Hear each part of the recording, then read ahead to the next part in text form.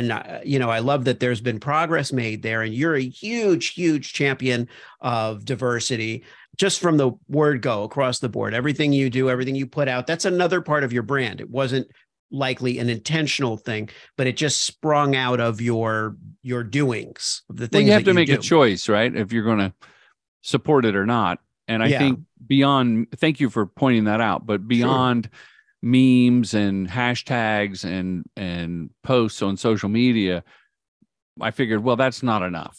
So we have a shadow director on every set. 9 times out of 10, it's a BIPOC, LGBTQ, female film. It's not a white guy. I actually got some emails calling me a racist because on a recent racist against old white guys. Yes, yeah, three white guys emailed me saying you're a racist.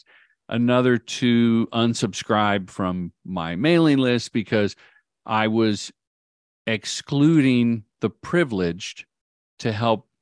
No, I was excluding the represented. Oh, okay. To help the underrepresented. Right. I said, yes, I am. Guilty. Yeah.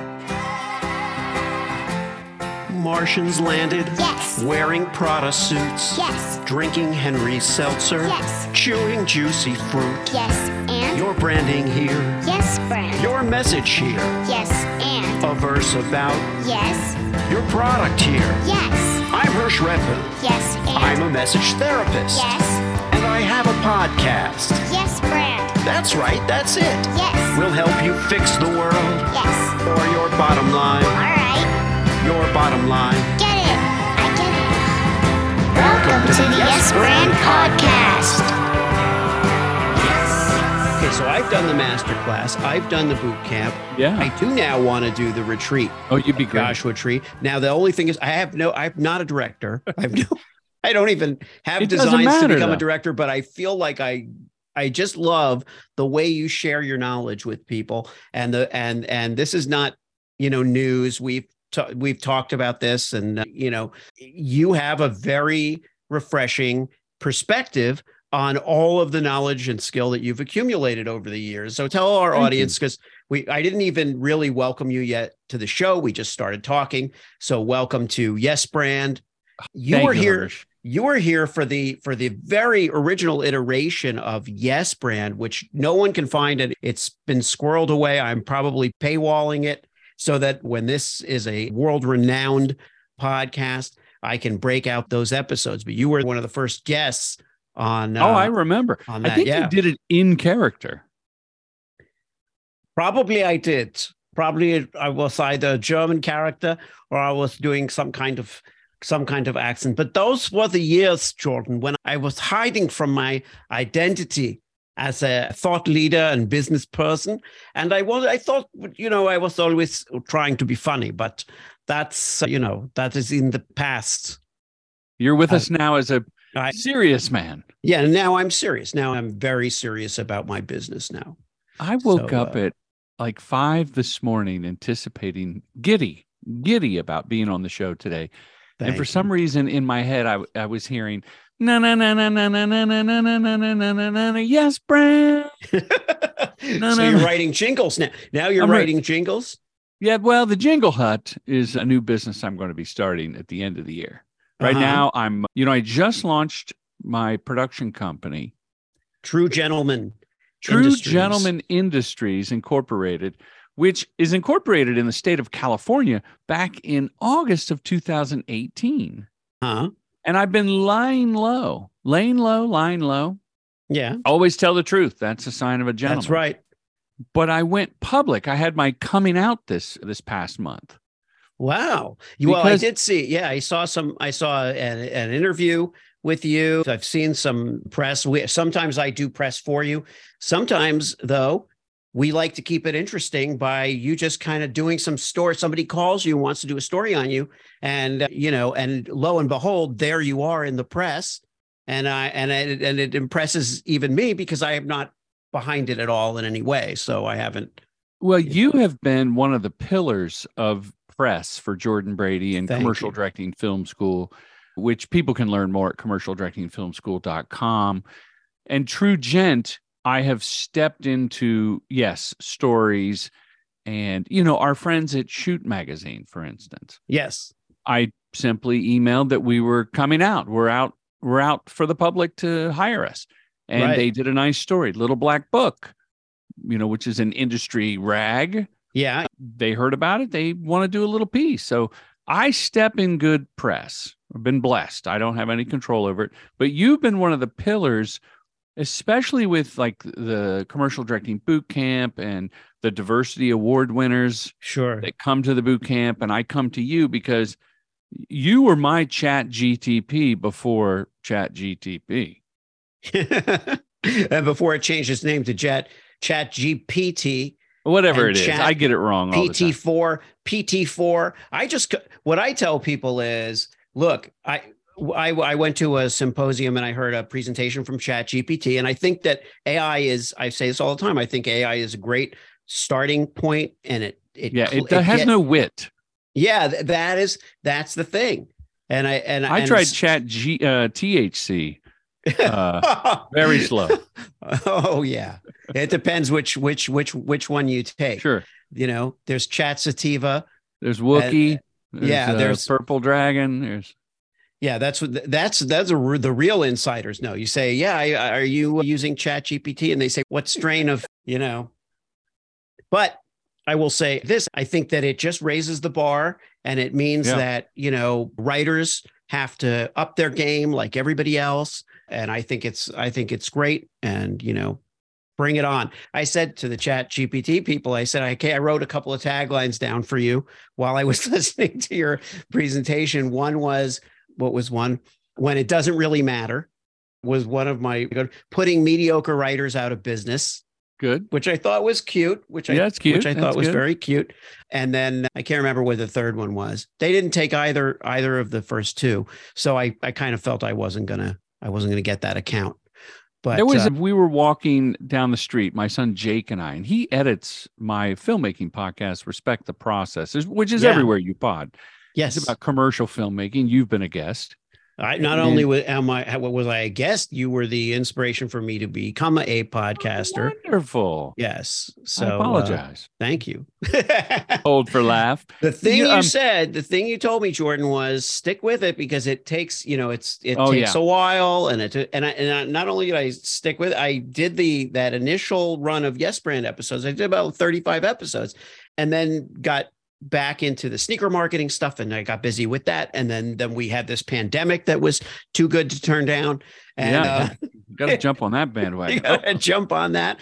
And now I'm back with these two podcasts and doing all this stuff that I never even knew podcasts could do. And I owe it to the experience of working with you, Jordan Brady. Oh, I'm happy to play a small part in your success. Thank you. What I was going to tell you is I'm walking down the street with Jake Brady, who edits Respect the Process. And I'm telling him about Chat GTP. GPT or TP? It's PT. PT. Chat. Think of it as physical therapy for your vocabulary. Okay, so you'll remember that it's PT. PT. I'm telling him about the chat bots. And we're walking past a house that's being built, and there's a bunch of wonderful carpenters and laborers up there. Mm-hmm. And I said, because my son Jake is a writer, and I said, you have to use it as a tool. I said, you see those guys up there? Look at those like three guys in the corner, and they're all using power drills. Zzz, zzz. They have to know where to drill. Mm-hmm. But what if there was one guy? Imagine one guy over to the left, and he's got the old time drill going, hand cranking, making a hole. So it's going to take him like 10 minutes. What the other guys are doing in 4 seconds. Uh-huh. And if he doesn't know how to drill, having a power tool is not going to be good. That's right. Like it's not going to make I think it was Steven Spielberg who said to me, through the magic of print, I've never met him. Right. You read it, you absorbed it. He said it to me, right? Mm-hmm. The typewriter didn't put screenwriters out of business, nor would the personal computer, the PC. Right. Doesn't mean just because the tool can help you write. And look at the derivative. Well, the derivativeness of where we're at now with AI is my problem. Like, I think everybody's selfie that they made him look like a superhero with that cartoon style. Oh, yeah. Like, great. AI did it. Wow. I mean, in the 80s, I had a video filter that would make things look like an aha video. Like, it's not interesting beyond the swipe. You know what we used to call them, what my dad used to call them when we were kids? Satskala. It's Satska. What is Satskala? Satska is like Yiddish? Yeah, it's Yiddish. There's Yiddish AI? No, and it's not AI, but it's a little something. It's a little knickknack. It's like a little, what do you call it? An oddity or a gimmick, some little thing you play with. And gotcha. It's basically, it's a Satski. There's just it spins around, the head pops up, and then the thing goes. How do you say the word? How do you say the word? Satski. So you would do a TZ. Could a tchotchke be a Satski? Tchotchke is the same thing, but they butcher the pronunciation of it. Gotcha. But what am I? It's a little tchotchke. What am I going to do? Fight about it now? The way it's tchotchke, Satski, Satskila. I have the problem with swag. Oh, that's another one. Swag. I always knew it as swag. Like, you might get a tchotchke for a swag, but now people say swag. Oh, there's a swag bag. And I think of swag as in I've got swag in my swagger. In my that's walk. Swagger. Like swagger. Yeah. That's swagger. Well, what you've done is subconsciously you've made an incredible segue into a topic that I wanted to discuss with you, which is your brand. Which your brand. Yes, brand. My brand. Well, okay. No, seriously. The way that, and there was a segue there in my head, but it's not worth dissecting now. But the point is this: over the length of time that I've known you, many years, you are a filmmaker, you're a commercial filmmaker, you've made feature films, but filmmaking is clearly your DNA. That's who you are. You've been a comedian, you've been a writer, you've done all kinds of other things like a lot of us have, but you're a filmmaker. And I love the fact that your brand has evolved over years. And because, as we talked about, I've had like a front row seat to a lot of it. But can you share with the audience, because a lot of the audience is trying to figure out how to get their brand to the next level. How do they speak? What's their voice? How do they differentiate themselves from other people? And I think your insights would be really appreciated, given that this is something you've done over years and years, at the same time plying your trade. So you've built a brand while shooting for brands and doing all this stuff. Just if you could just share some insight. And first of all, thank you for the kudos and the compliments. Sure. Second of all, I am not a lawyer, a CPA. I'm not an Indian chief. I'm not a rabbi, but I'll try. So take what I say, cherry pick what works for you and discard what doesn't, because clearly God did not just place the cloth of knowledge upon my back. First of all, if you go to any of my socials, it's father, filmmaker, founder. And putting father first helped me stay grounded and just keep the priorities in check. I tell filmmakers a lot in these courses or consultations or just in chit-chatting around the pool table. When you walk up the sidewalk to your house, right, your apartment, wherever you're going, could be a camper. When you're done with the shoot or you're done with the prep and you've had this amazing day or a hard day or your breakthrough or creative like renaissance in your career, like you want to share it with the world, know that as soon as you walk through the door, your kids don't really care. They had a thing happen at school. They got an A on when they drew a little dinosaur. Your spouse had something happen at his or her or their day. So as a father, I want to make that the priority. And I think that's important, has been important for me, just to keep it real.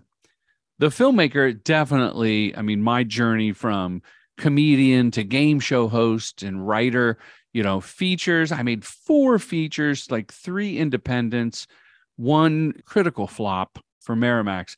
And so that's behind me. That's 20 years ago. But that experience definitely made me a better commercial director, a better collaborator, a better leader, right? And then founder is just kind of acknowledging that I do have an entrepreneurial zeal. And I think as a commercial director, well, any creative entrepreneur needs to like mind the business, mind the shop. There's shit that I do that, like with True Gent, that's short for True Gentleman Industries, my production company. Like that. You know, I'm blessed in this slow period. If you're listening in the future, we're talking end of third quarter, 2000. No, it's now the second quarter. It's the beginning of the second quarter. Okay, the first quarter. You may be at a different game than everybody else. That may be the problem. So I'm very happy to have even the little jobs that I'm bidding and a big one coming up. But, you know, as a filmmaker, I would love to sit back and say, just make it all happen. I'll show up with my shot list. But as a founder, you know, I have to interim finance the job until I get paid from a big corporation. So my point is, with father, filmmaker, founder, what has worked best for me is to pick a lane, stay in it, and niche down, like super niche, and compartmentalize.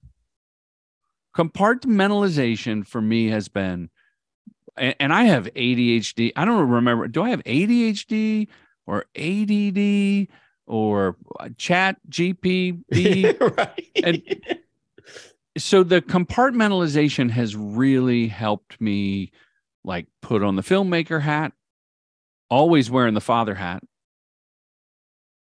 the founder hat. I've got, within that mindset, I have two complementary businesses. True Gentleman Industries, which is a production company, and delegation is, spoiler alert, that's the big thing too, delegating. Right. But True Gent, when I'm wearing the True Gent hat, I don't even post like about the film school on Instagram. I don't want to cloud the message. You know, they're separate accounts. When I'm thinking about the film school, it's a certain amount of hours during the day that I put on the film school hat. Now, if you're not watching this video and you're listening on iTunes or what's the Spotify. I'm not literally wearing hats. No, not with that hair. This is a metaphor. Thank you, sir. Yeah. So that the delegation and niche, to me, niching down is very exciting. Yeah. You actually, Jordan, you know, in your book, Commercial Directing Voodoo. You know, it's over 20 years of experience for $10 on Amazon.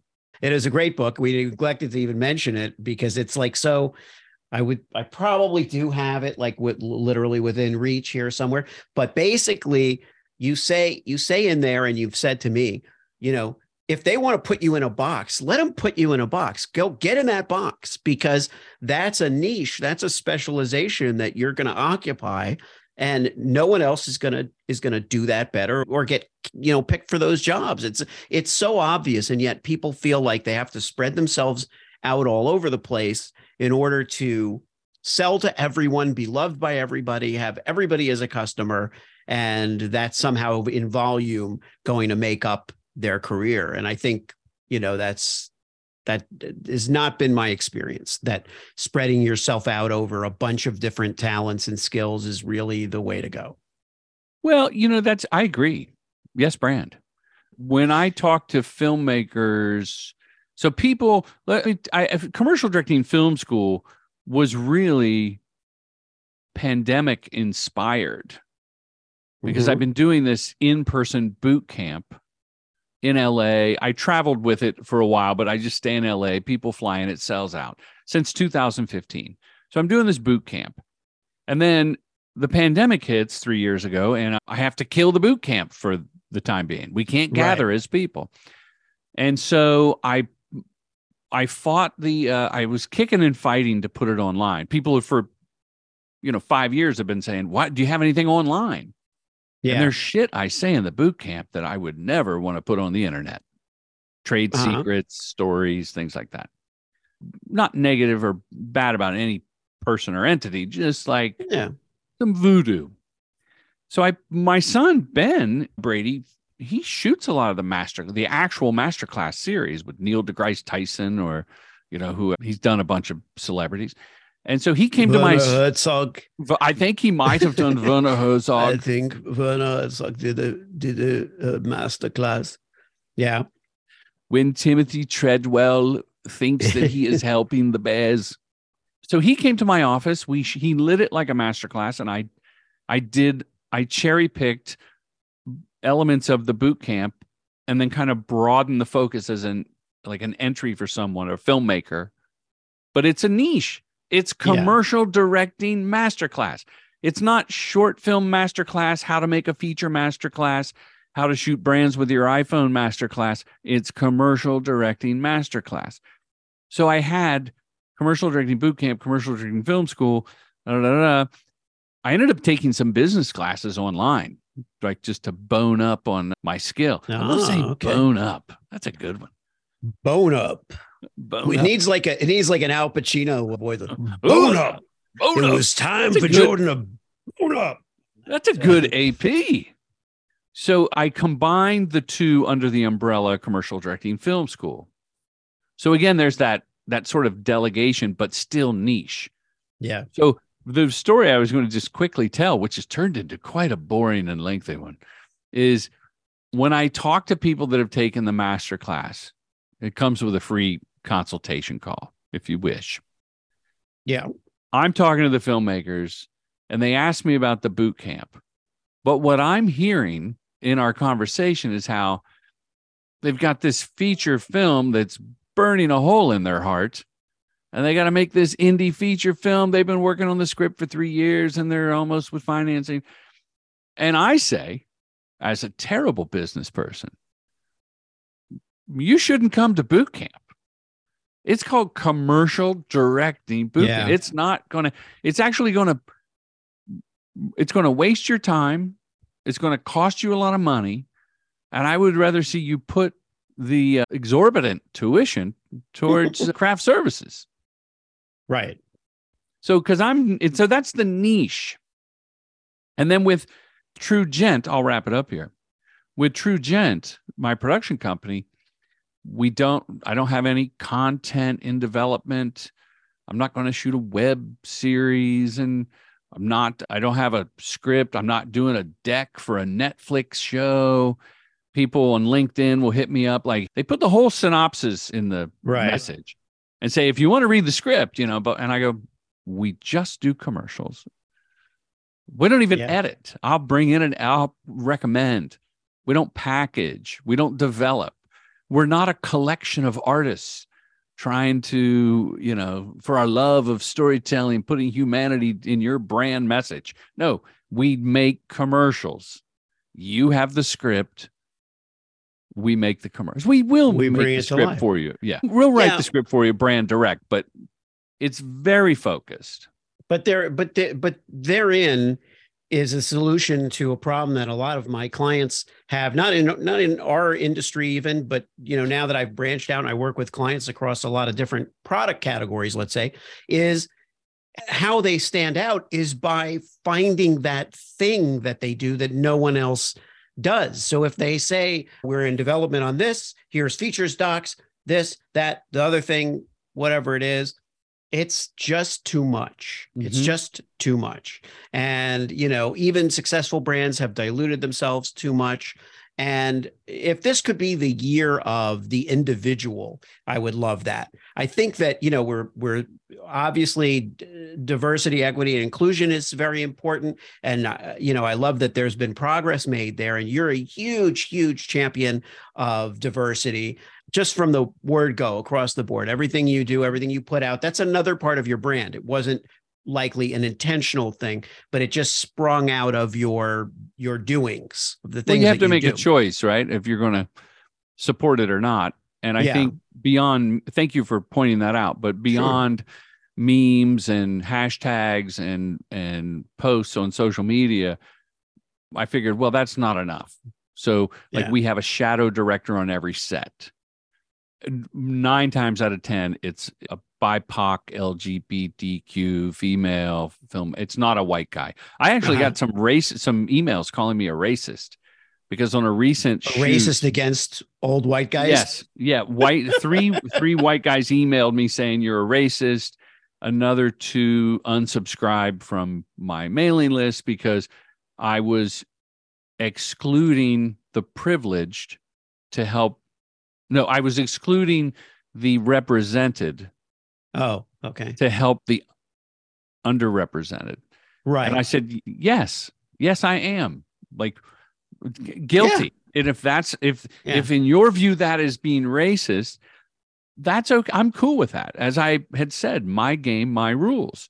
Now, back in November, I did this huge Toyota campaign, and my friend and filmmaker and film school alum Luke Cheney, as lily white and as hetero as you get, he shadowed me for 4 days based on the merit. I picked him. Yeah. And in Vegas a couple weeks ago for Ram Trucks, I had Geneva Faye, a queer female Latina, based on merit, but decidedly on my point, I was excluding white men because it's just my opinion. But at the end, it's father, filmmaker, founder, and the founder says this is what's going to happen. Yeah. Right. Yeah, but I love it. The life is made of choices. We have to make choices.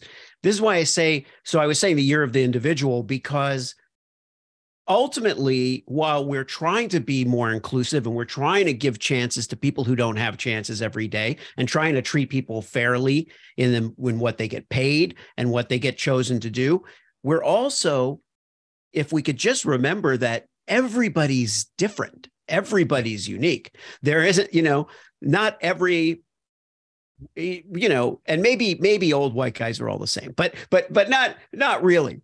Everybody, regardless of gender, regardless of how they identify, is a unique individual. And that's Amen. What I would love brands to do this year also, is when they think about their voice and how they want to present themselves. That's all I do, by the way. There's no magic sauce to what I do.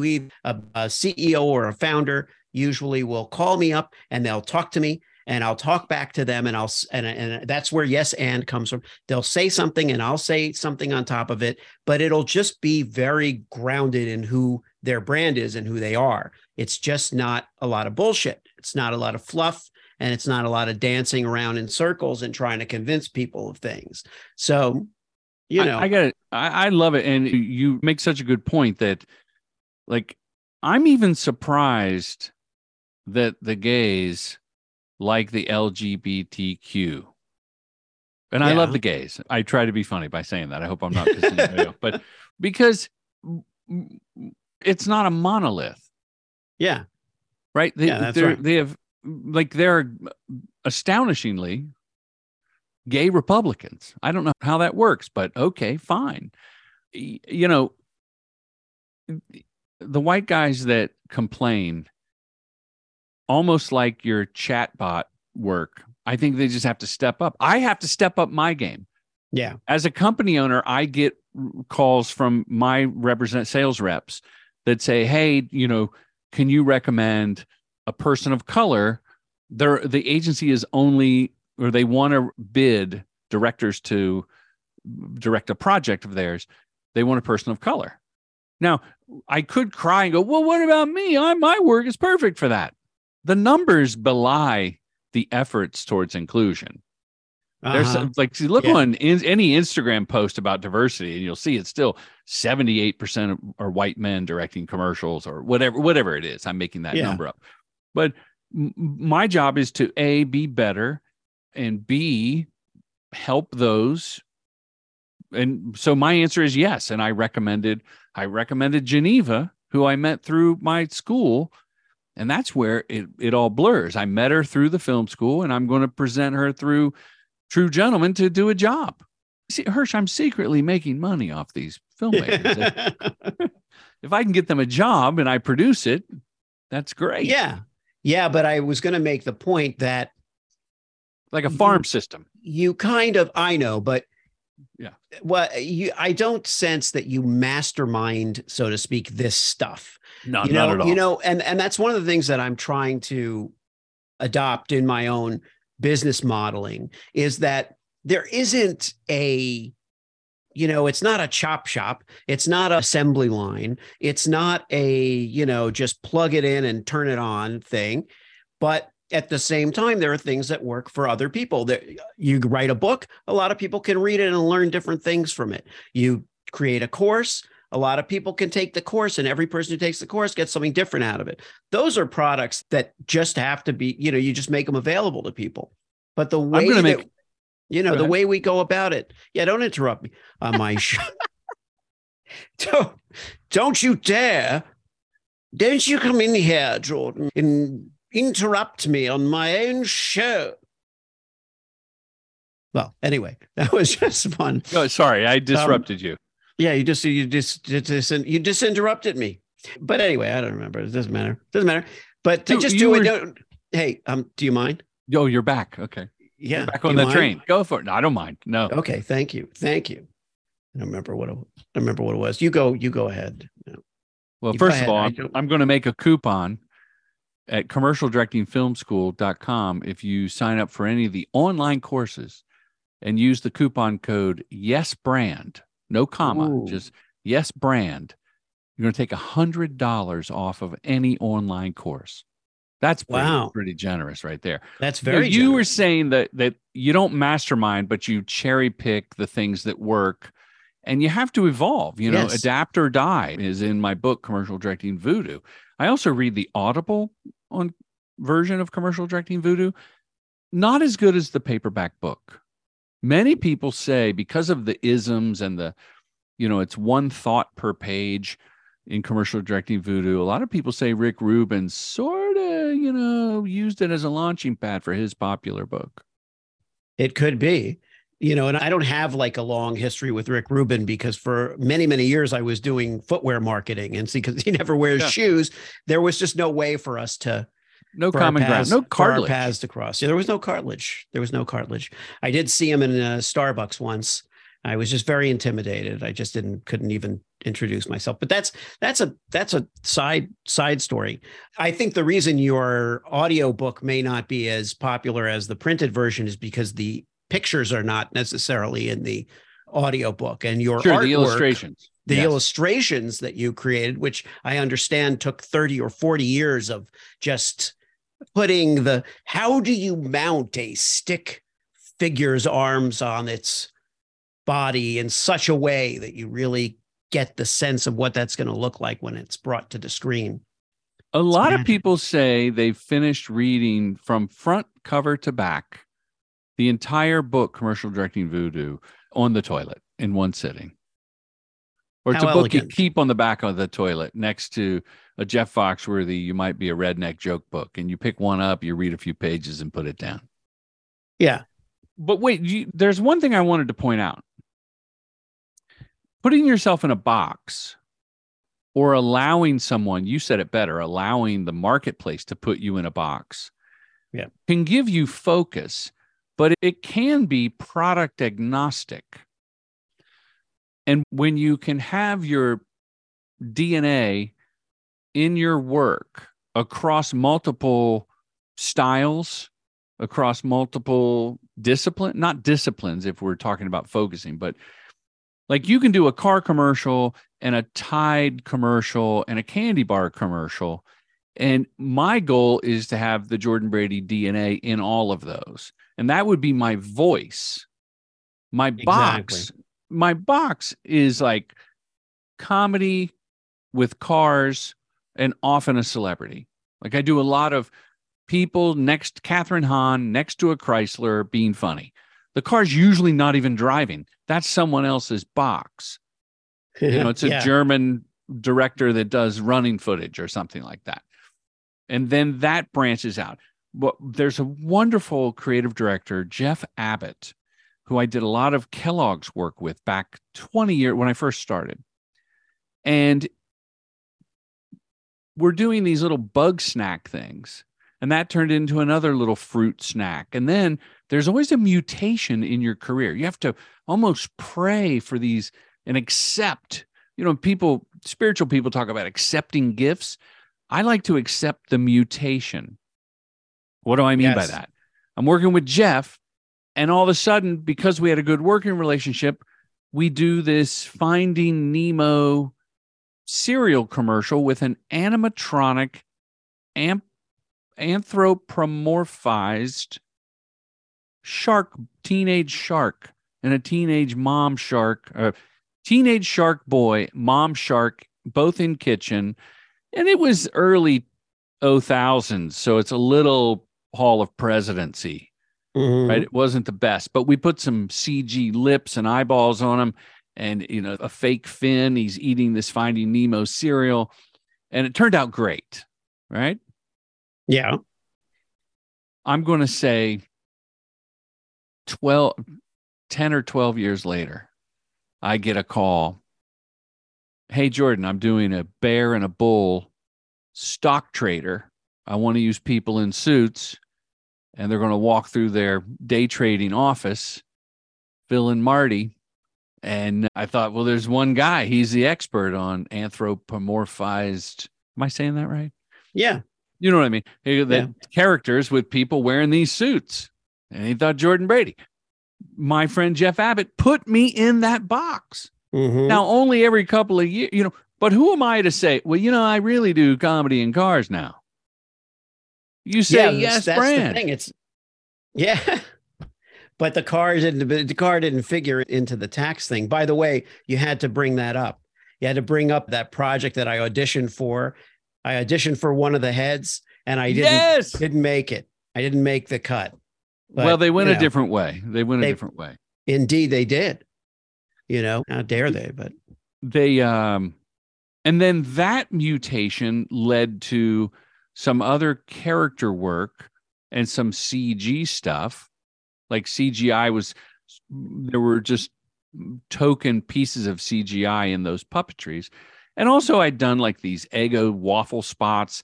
So to your point, it's not like I masterminded any of this shit. I'm just holding the tiger by the balls. Yeah. How's that expression go? I don't know. I'm neither an expert in tigers or ball holding. And did you do a Shark Week thing?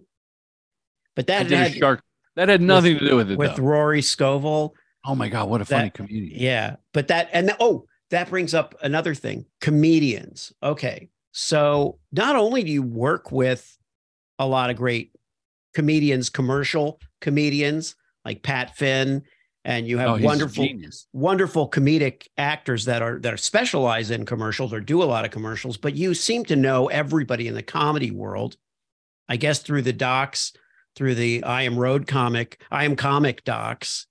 But I mean, you had on your podcast Judd Apatow. How do you get to know all these people and have these luminaries on your speed dial, so to speak? Or, what was the history? What's the history there? How does that happen? Well, viewers of this podcast will see the brick wall behind Hirsch right now. Yeah. With the iconic Yes Brand logo. And those of us that were in stand-up comedy back in the 80s, 90s are triggered into bad memories of fried food and hecklers. Right. And club owners wanting to pay us partly in cash and the rest in cocaine. So my history goes back to doing stand-up. I was a stand-up comic touring nightclubs in the early 80s into the 90s after I'd moved to LA in the 80s. I still would go on the road. And I learned to direct on the road with a camera and editing between two tape decks and, a story many have gone through. Yeah. And I think comedians make good directors because we, like you write and direct your own stand-up. True. So casting stand-ups and using them in commercials is a wonderful cheat code. So I knew Judd from days hanging out at the Improv in 1988 or do, that, and kept in touch. And then I made I Am Comic came out in 2010, where I met a new generation of comics as I tapped into my peers and even a generation before me. And then I was like, hey, this is kind of old. We're going to need some young people. So I met a new generation of younger, like Nikki Glazer, who has since blown up. And then Rory, I met through a commercial where we just basically offered him to be in it. I had never met him. And then that kind of like the long-winded shark story, it's a mutation that, like, once you have Rory Scovel on your reel, and you have, I forget who else I had the movie with all these comedians in it, and then they started blowing up, like Louis C.K. Louis C.K. in 2010, we must have interviewed him in 2009. He was on the precipice of being king of comedy, right? That run that he had, right? Mm-hmm. And at the time, I mean, he was best known as the president of the Louis C.K. fan club. Well, I mean, not my cup of tea, but clearly a master craftsman at what he does. He has his voice, right? Can't deny it. And grateful he was in the doc. So people would see clips of that, and Nikki Glazer and her blowing up, and a bunch of other comics in that movie.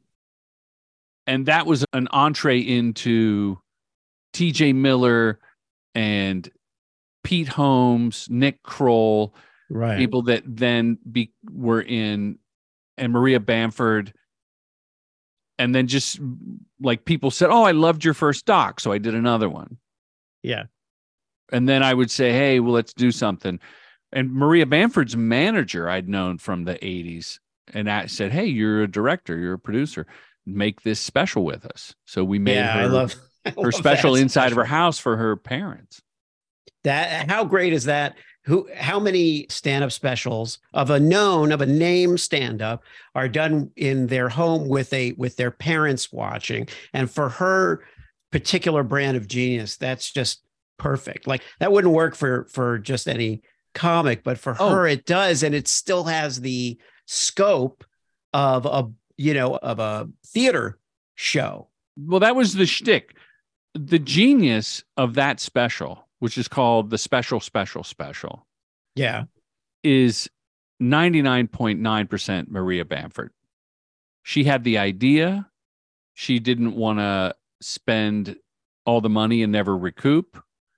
She wanted her parents in the audience, and she sent me her material in like 6 or 7 minute chunks, just doing it to camera on a webcam. And it was initially going to be on this website called chill.com, which went out of business. And then we sold it to Netflix. Like I had anything to do with it.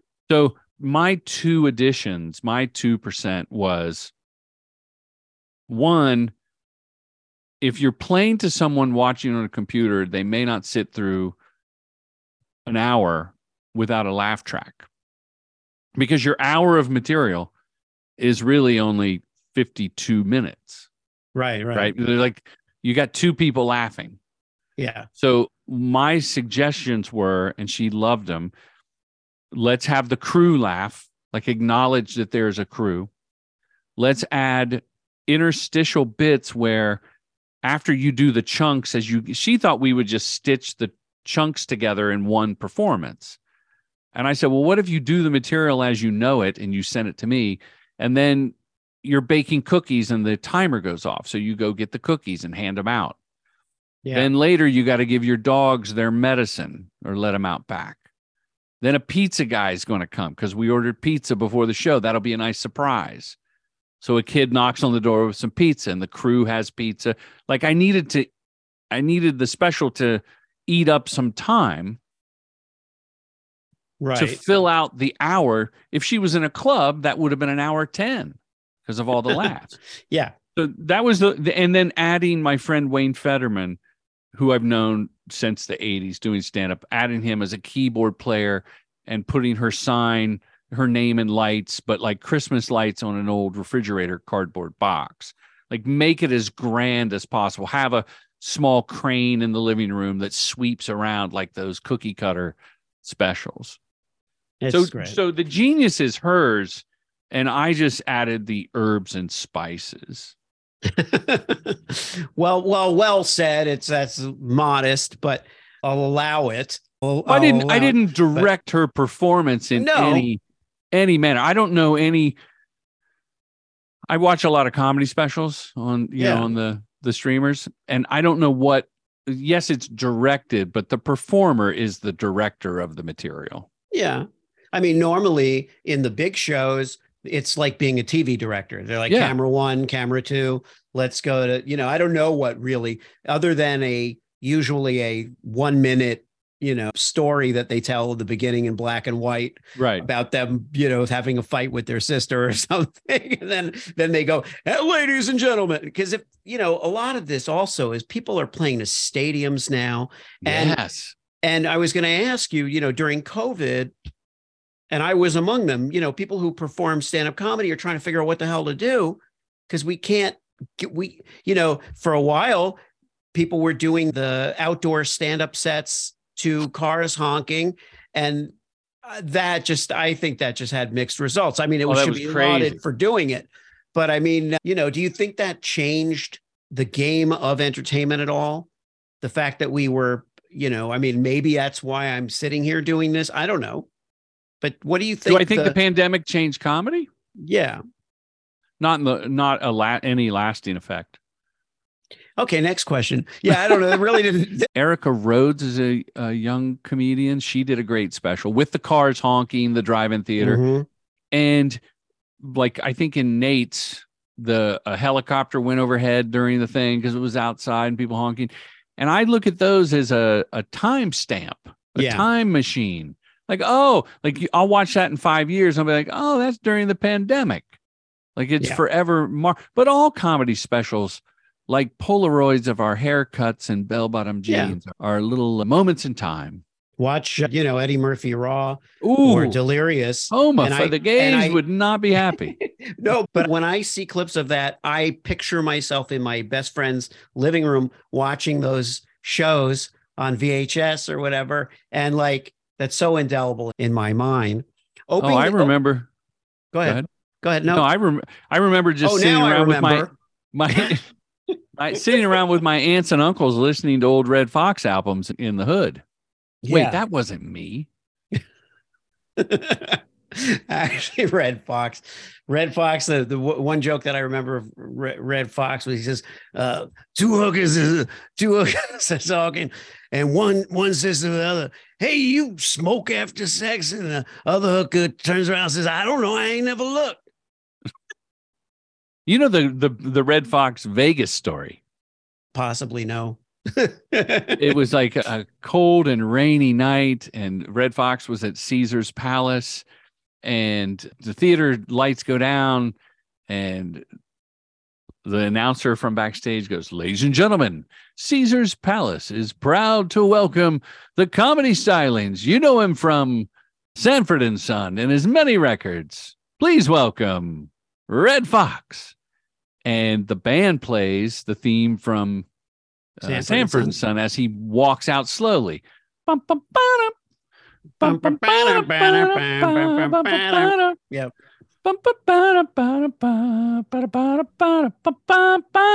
And he walks slowly with a limp at this point, so they have to play the whole song. And he gets out. That song written by Quincy Jones, by the way. Oh, wow. Okay. So he gets to the top and he goes, good evening, ladies and gentlemen. And he doesn't hear much, and he holds his hand up to block the light, and he looks out, and there's 4 people at one table. And he goes, 4 people? Red Fox don't play for no fucking 4 people. And he walks off, and the band strikes up.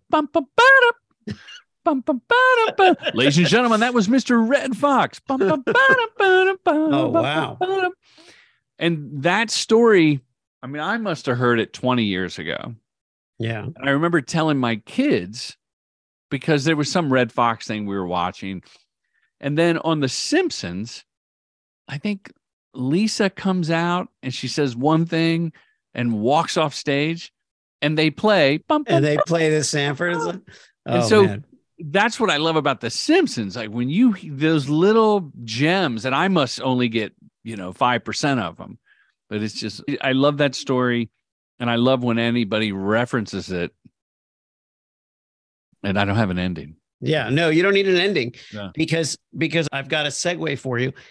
Essentially, we're reminiscing about, we fall into these reminiscences, and I'll cut out about an hour and a half of them, but I'll keep some of them in. But we fall into them, and what it makes me think of is legacy, because you start to think, well, the stuff that I'm doing here, and it's not all entertainment, and certainly everybody creates a legacy. My argument is that everybody is a legacy brand.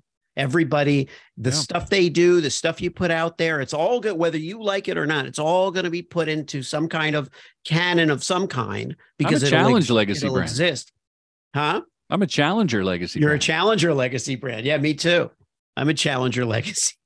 Legacy is very important, and I think it's innate in every human that we want to leave some sort of indelible mark on our family, our life. Like that's part of it's ego.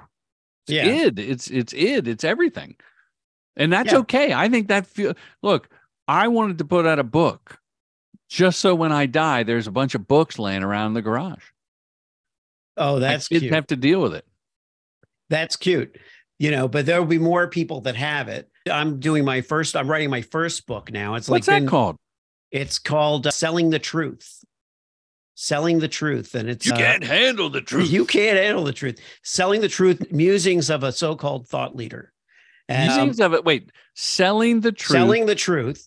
Musings. And the subhead is musings of a so-called thought leader, because I like the idea that people call themselves, leaders, and we're all, that's my whole thing. We're all thought leaders. We're all creating legacies. It's a question of intentionally doing it, and doing it in such a way that we feel good about what we're leaving behind. And that's what maybe the pandemic triggered something in me. Not that I wasn't always trying to do something, but where I felt like, okay, I want to enjoy what I'm doing while I'm doing it, and hope that it leaves the right message behind.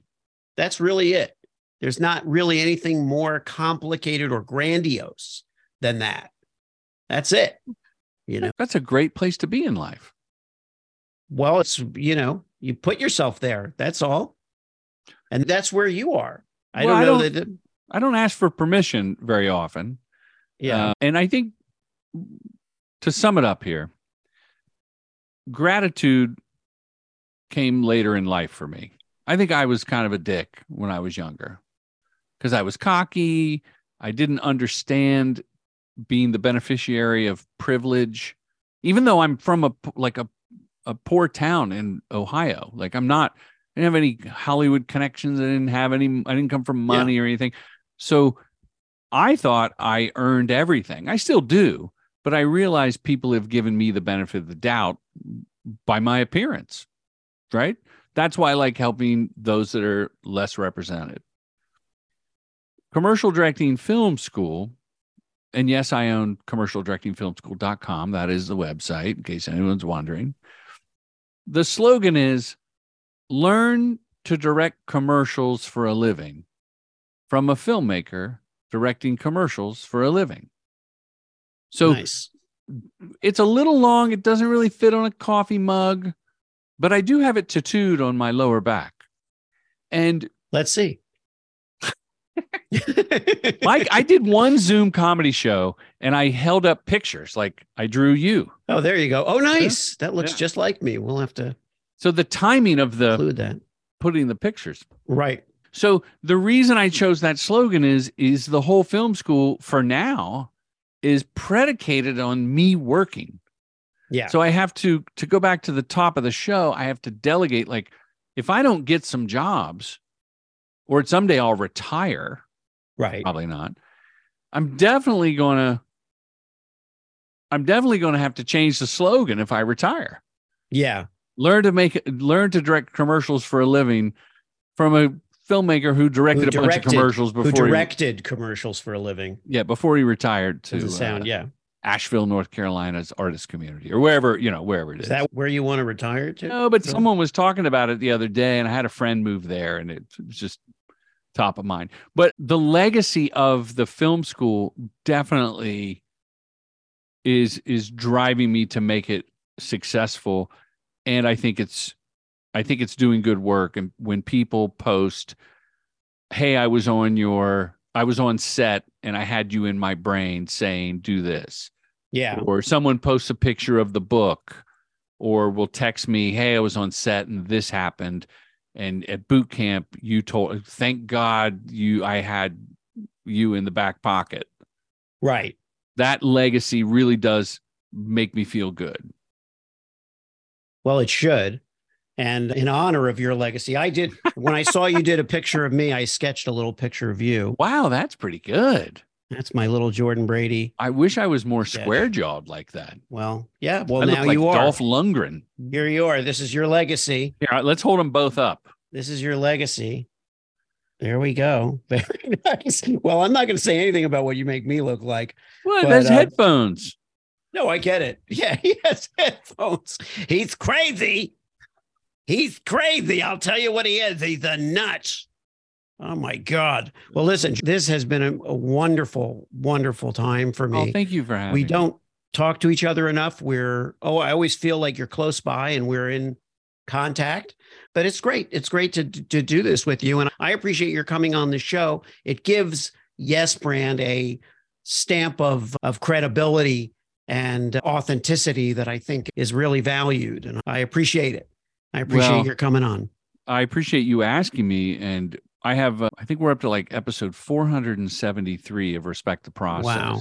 Which has led me to being on other podcasts. And if there's a practical tip I would tell any of your listeners, go on podcasts. Yeah. Like getting the word out. And listeners, if you're interested in commercial directing, Yes Brand, $100 off. Very nice. Off. And I've been a guest on many, many podcasts. And I can say from the bottom of my heart that this one today is the most recent. Oh, well, thank you. Thank you, because I know that you were about to do another one around, I don't know, about a half hour before mine. No, I gave them the boot. You did not do it. You're doing it probably next, I guess. Well, and thank you for sending over the deli platter before our recording. That's top shelf service right there. I didn't know if every guest got that, but that you sent it over with the cheeses, and you knew I like soft cheeses, and thank you. Also, if I didn't do something with it, it would have turned. So, my wife likes to entertain, and there's always too much, always the orders too much. And we just sent over what we had. I hope that you smelled it before you ate any of that roast beef. Yet another motto: smell it before you eat it. Smell it before you eat it. Smell it before you eat it. Oh, second day deli, or no, eighth day delis. You just can't beat it, but smell it before you eat it. I love that. That's a good slogan. I would love 8-day deli. It's like there's a strip club down the street from my house. Hold on, let me get a pen. Yeah. Yeah. A strip club. It used to be a comedy club that I performed at quite a bit. It was one of the hot spots on the west side of Los Angeles. It was called Igby's Comedy Cabaret. It was a great club. They even filmed a show there for Fox Sunday Night Funnies or something. Now it's a strip club called Plan B. Mm-hmm. I think it's just such a great name. And when my boys were teenagers, we were in the car, they go, Plan B, Dad, what is that about? I said, well, I think Plan A was to meet girls that like you. Well, to meet girls the Plan A was to be more impressive than you ended up being. Yeah. And let's just say on that night, on another night, maybe you were impressive. Maybe you were, and maybe Plan A was all you needed. That's, I think if we aim for Plan A, if we look at life as always our Plan A, every day is a new Plan A. I didn't mean for that to rhyme. I certainly no, that's good. That's in your hokey like that. Well, now I'm just going to put up a bunch of inspirational mantras all over my wall, and be a guru. Be a bonus tip, guru, for your listeners.